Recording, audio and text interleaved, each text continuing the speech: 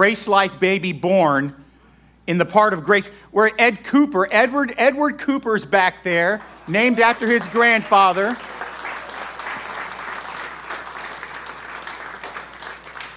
The good thing is that baby is a lot cuter than his dad. So that's the... We were sweating it for like 9 months and... My name is Joe Davis.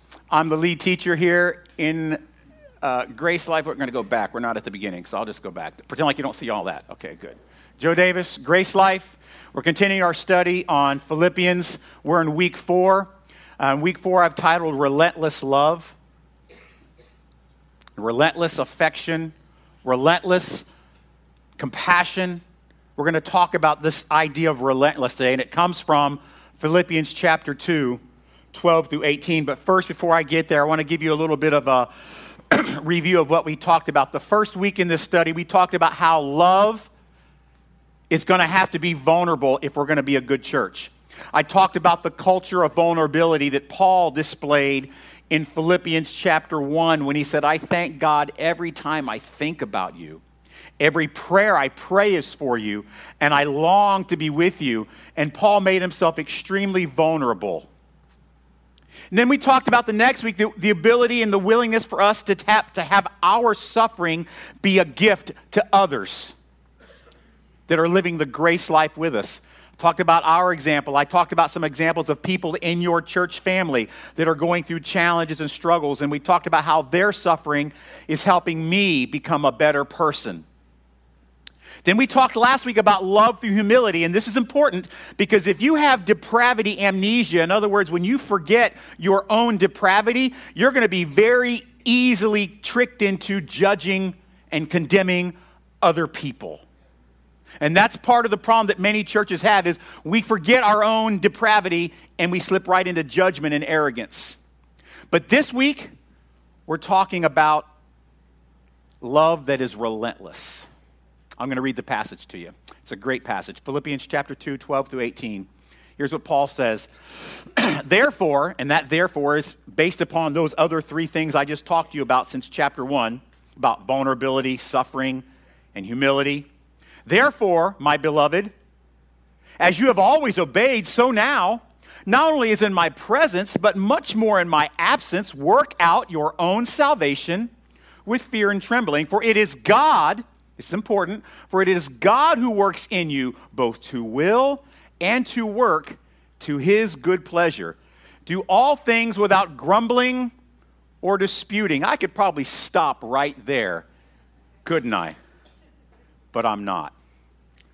That you may be blameless and innocent, children of God without blemish, in the midst of a crooked and twisted generation, among you whom you shine as lights in the world. Do you notice he says you can be grumbling and complaining, or you can be perfect and blameless. It's interesting that he puts those two together.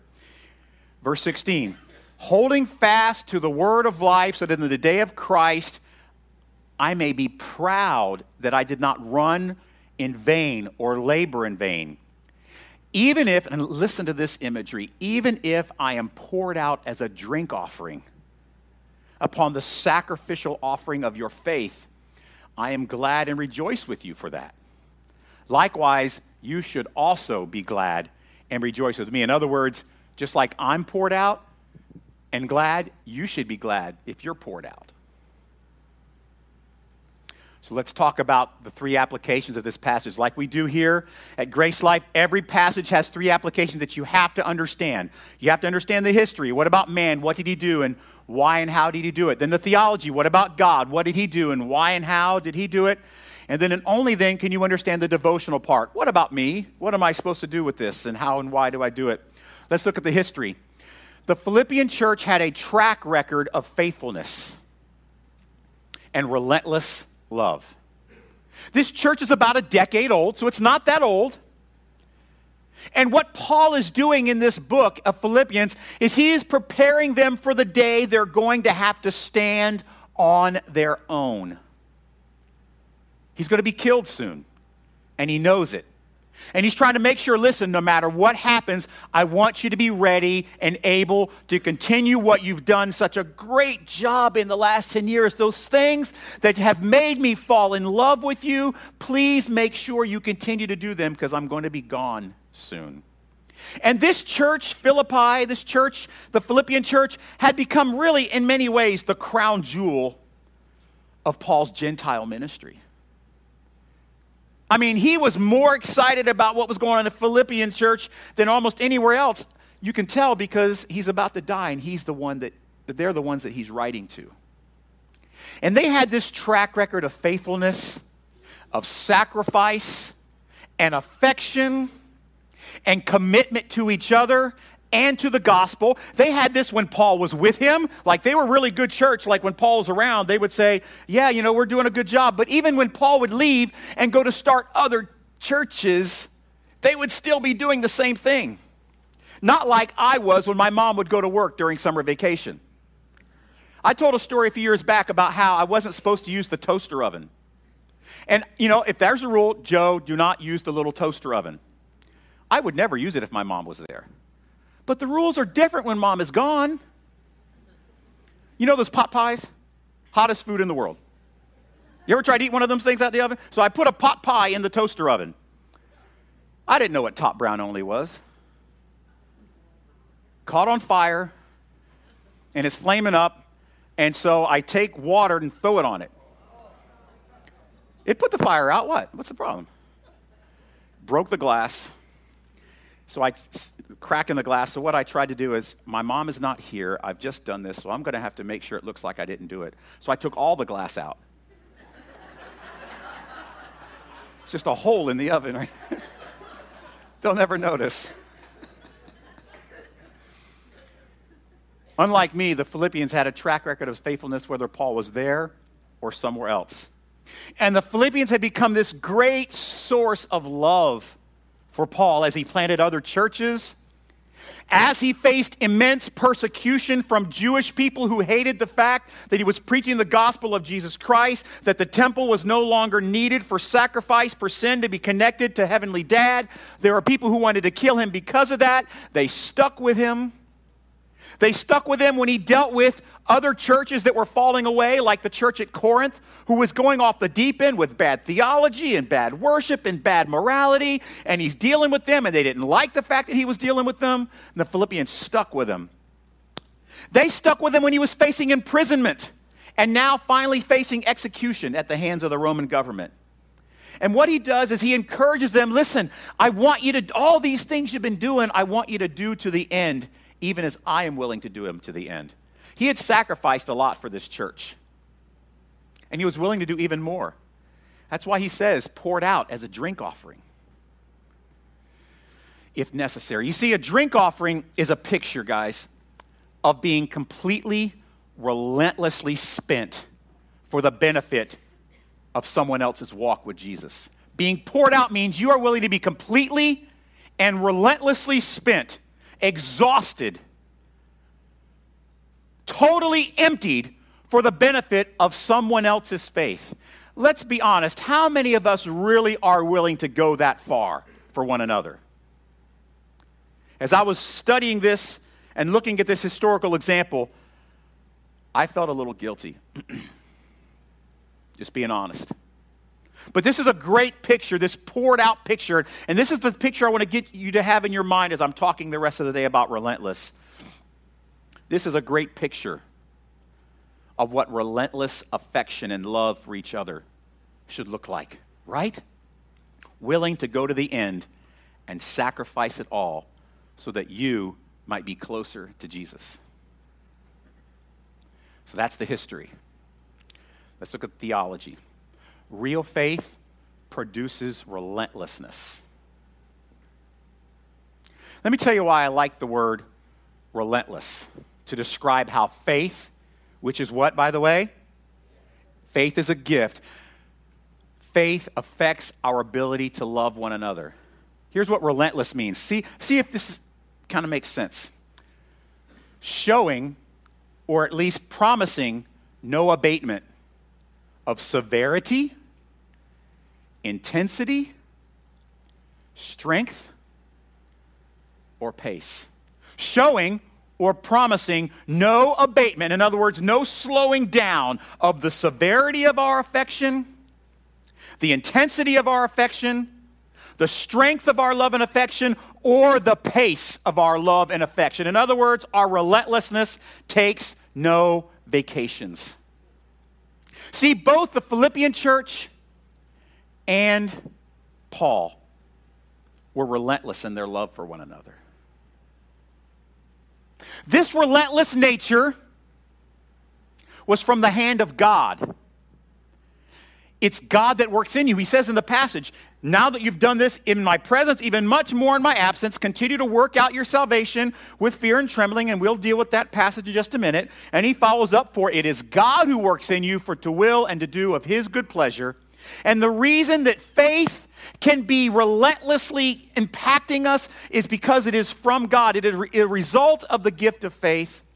And Paul taught this concept many times, that relentlessness was a key indicator of whether or not you could say that you were a Christian. Did you know that? Paul taught, I found about 20 verses that talked about being relentless in our faith and endurance and things like that. I just picked 3. The first one is in Galatians 6, 9, and 10. Let us not grow weary of doing good, for in due season we will reap or benefit if we do not give up. You see that?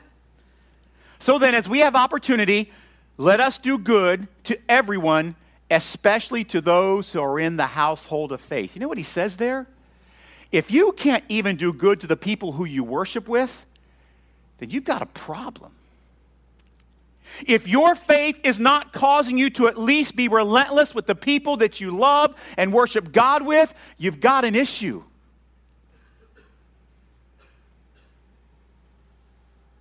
Look at this one. Being strengthened with all power according to his glorious might for all endurance and patience with joy. Patience with each other is important.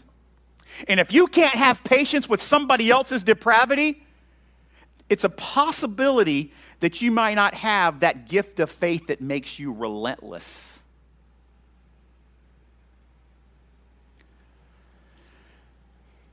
Look at this one.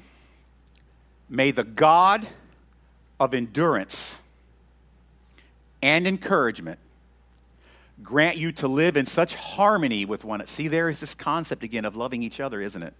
May the God of endurance and encouragement grant you to live in such harmony with one another, in accord with Christ Jesus, that together you may with one voice glorify the God and Father of our Lord Jesus Christ. Let me tell you something, guys. You think you're good at glorifying God? What Paul is telling you there is, you better have the gift of endurance, because you need to do it together with one voice. And if you can't have relentless affection for one another, then you're going to try to worship God on your own. And what Paul is saying there is, if you really have the gift of endurance, the gift of faith, you're going to have this ability with patience with one another to glorify God with one voice.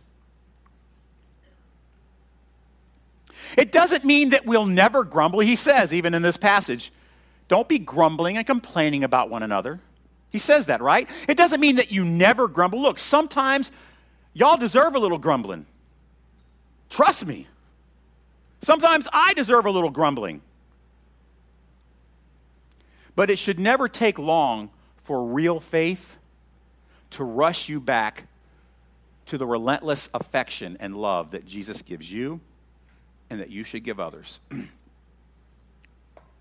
To the example of relentless affection that Paul had for the Philippians, even to the end, and to the relentless affection we should have for each other to be poured out as a drink offering. Because relentless affection is produced not by discipline, not by practice, not by religion, not by how much money you give. Even though we're helping people for Thanksgiving, relentless affection is not measured by how much money you give to Thanksgiving meals to people you don't even know. Relentless affection is measured by how you interact with one another, even while we are sinful. and it is produced only by the gift of faith. All right, let's look about the devotional. What does relentless look like in our lives? Let me give you the opposite example of relentless. We have in America this kind of unusual obsession with slowing down, retirement. Now, I'm not talking about retirement when you get to a certain point when you stop working your job. I'm talking about the idea of quitting. Guys, let me tell you something. There is no room for retirement for the faithful. You can change your focus. As a matter of fact, when you stop working, your thought should be, now I can be even more relentless in loving my church. I mean, here's the thing that frustrates me about retirement in America. You have this skill that you've used all your life to make money, and now you retire at the end, and you have this skill, and somehow that skill you used to make money, you're supposed to put it on the shelf now? You're really good at something for like half a decade or half a century, and now you put it on the shelf? Why not take that skill set and use it to be relentless in your affection for God's people? When God is at work in you, you can let your salvation have its work with confidence and with great endurance, no matter what your age, no matter what your emotional state. It is God, Paul says, it is God who works in you, both to will and to work for his good pleasure. And here's what that will look like in your life. Are you ready? First of all, you'll have relentless motivation. He says, work out your salvation with fear and trembling. You know what that really means? It doesn't mean that you have to earn your salvation. We know that salvation is by grace through faith, which is what? A gift. It's to see evidence that your faith is real from Heavenly Dad and not religion. We don't want good Presbyterians. We don't want good Baptists. We don't want good Catholics. We don't want good anything. We want relentless sinners who have been saved by grace and are motivated to make sure that, yes, my faith is real. It's very evident by my relentlessness. So you have this motivation to be relentless because you want to see your faith real. You know what else? There's relentless confidence. Where's the confidence come from? It's God that works in you. So don't be afraid to let your faith be seen by your relentlessness. Know that God is working in you to both to will and to his good pleasure, and have confidence you can have relentless trust that God is working in your life. And that brings relentless commitment. Shining as lights before the world. That's what the passage says, right? It's a big job that requires a lot of effort. And if we are really going to be light, listen, we can just be a nice, fun group that meets together in a pretty good sized room with a pretty good sized group of people and has really good donuts and bagels and coffee. Where's that coffee from? Is it Starbucks coffee? I think it might be. It's really good. Like, it's not free. And we have this coffee out here, and we can just do that every week and make ourselves feel good. But you know what? It's going to take all of us being poured out to be a beacon and a light to our community. We have to have relentless commitment, which will bring us to the willingness to have relentless sacrifice. This is the part I want to park on for just a minute. Don't answer, don't raise your hand or anything like that, but just ask yourself, is my level of sacrifice relentless or is it convenient? Is my level of sacrifice for others relentless? Or is it just when I can spare the time or the treasure or the talent? See, I will tell you, if you have the gift of faith that gives you relentless motivation, relentless confidence, and relentless commitment, you are going to see it evidenced through relentless sacrifice. Paul said to be poured out as a drink offering on the sacrifice and service of your faith. Paul wanted them to follow his example so badly. His example of being poured out. He wanted them to be poured out for each other and for those around them. See, this is what it means to work out your salvation with fear and trembling. To allow yourself, get this now, this is what it means.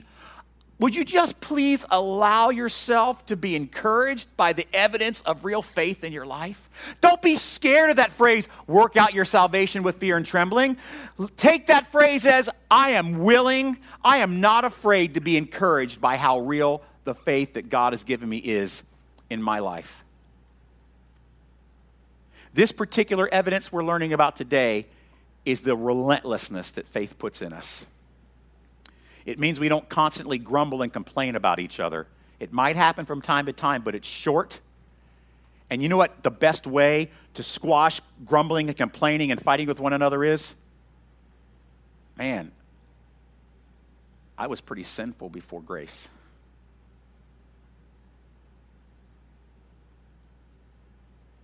See, it's much harder to grumble and complain, like he says in this passage. Don't grumble and complain. It's much harder to grumble and complain when you are reminded of the love of Jesus on the cross. Look at this. Here's what some people think Paul wrote Hebrews. We're not sure, but here's what it says. Therefore, since we are surrounded by so great a cloud of witnesses, in other words, we're surrounded by the story of all these people who have been relentless with their life. We're surrounded by this crowd of relentless people. Let us shake off every weight and sin which clings to us so easily and so closely. Shake off the things that are keeping us from being relentless. And let us run with endurance the race that is before us. There's the idea of endurance, relentlessness. Looking to Jesus, the founder and the perfecter of our faith. It's he who works in you to will and to his good pleasure. Who for the joy that was set before him, he relentlessly endured the cross, despising the shame, and is seated at the right hand of the throne of God. It's really hard to be a grumbler when you look at that, isn't it? If our love for the things that derail us from our affection of each other, some examples, being judgmental, being unforgiving, being demanding of other people's sacrifice or willingness to confess or our willingness to give to them. Maybe sometimes the things that beset us are our love for money or things. Maybe the things that keep us from being relentless is our passion for our own agenda, these things that so easily beset us and weigh us down. If those things are constantly winning, it's perhaps the reason being that your faith is not real, that it's religion. And religion, get this, religion is very powerful to make you guilty, but it's powerless to make you relentless. But faith in Christ will. Because I know one thing for sure that Paul has taught us today. Real faith will produce relentless affection for our church family and our mission to shine as lights in our town. And so the way I would kind of capsulize this for you today would be simply this.